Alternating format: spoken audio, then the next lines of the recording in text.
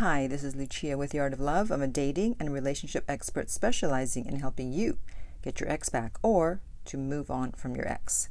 This week I want to talk about whether your ex will forget you if you do no contact. People are often worried that if they don't respond to every little message they get from their ex, even if it's a breadcrumb, that the ex will move on. And that comes from your low self-esteem. So we're going to talk about that. But first, I want to welcome back the No Contact Army. Have you been a good little soldier? Well, if you have, then you have downloaded my app Silencio to help you stay in no contact. And you've also left a review on the App Store. So please do that if you like the app or even if you don't like the app.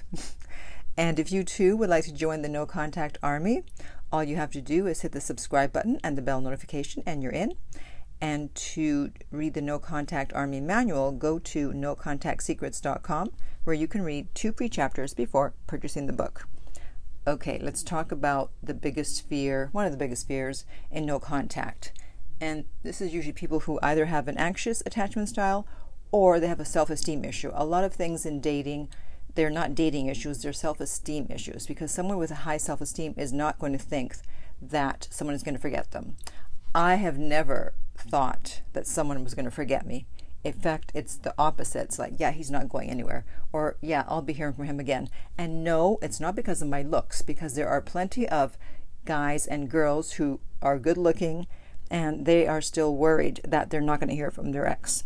So it's about self-esteem, as I said, and also a scarcity mentality that they think that they're not going to be able to replace the ex if they don't hear from them. And so they think, oh my God, if I say no contact, the ex is going to forget about me. So as usual, I have a comment here that I want to read and we'll go from there. Okay, so this guy, I think it's the guy, said, on day 31 of no contact, it's a long distance thing. We were just on a week vacation in July, came home, and after another week, they stated that I shouldn't have any expectations, and they have been seeing someone else, someone who's married. Ooh. But they also want me and cannot split themselves. And if it's not an issue, even better. Yeah, I bet they say if it's not an issue, even better. Better for them. Never have I been so appalled in my life. We've been friends for 3 years and somewhat dating for about 4 months, but no labels, and now I see why. I went into no contact on the spot. Good for you. They kept texting me stupid memes for a week. Their friend messaged me to ask how I'm doing. I ignored all. Good.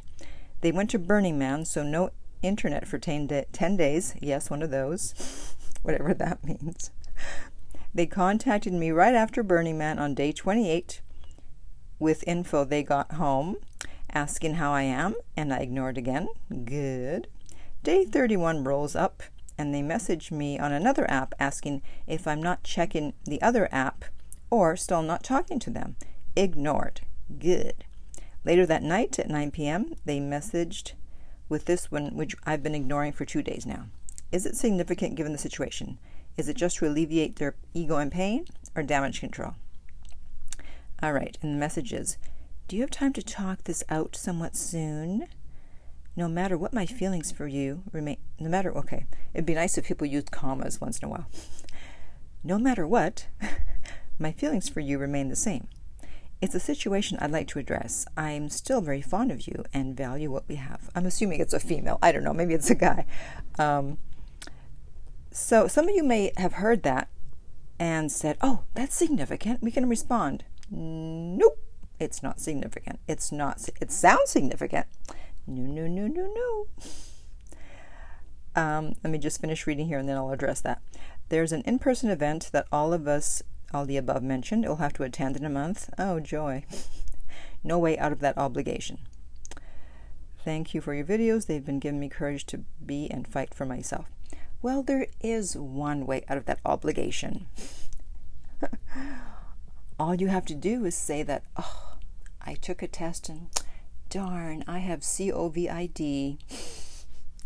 Forevermore, we will always be able to get out of obligations now. We just use that word and everyone jumps. It's like, oh yeah, don't come. oh, I'd really like to be there, but I'm sorry, I have COVID. So you can get out of it if you need to. But it's not significant because it doesn't sound like she wants to get back, or he or she wants to get back together. If you're going to respond to something, it has to be something where they're not pretending that there's no breakup.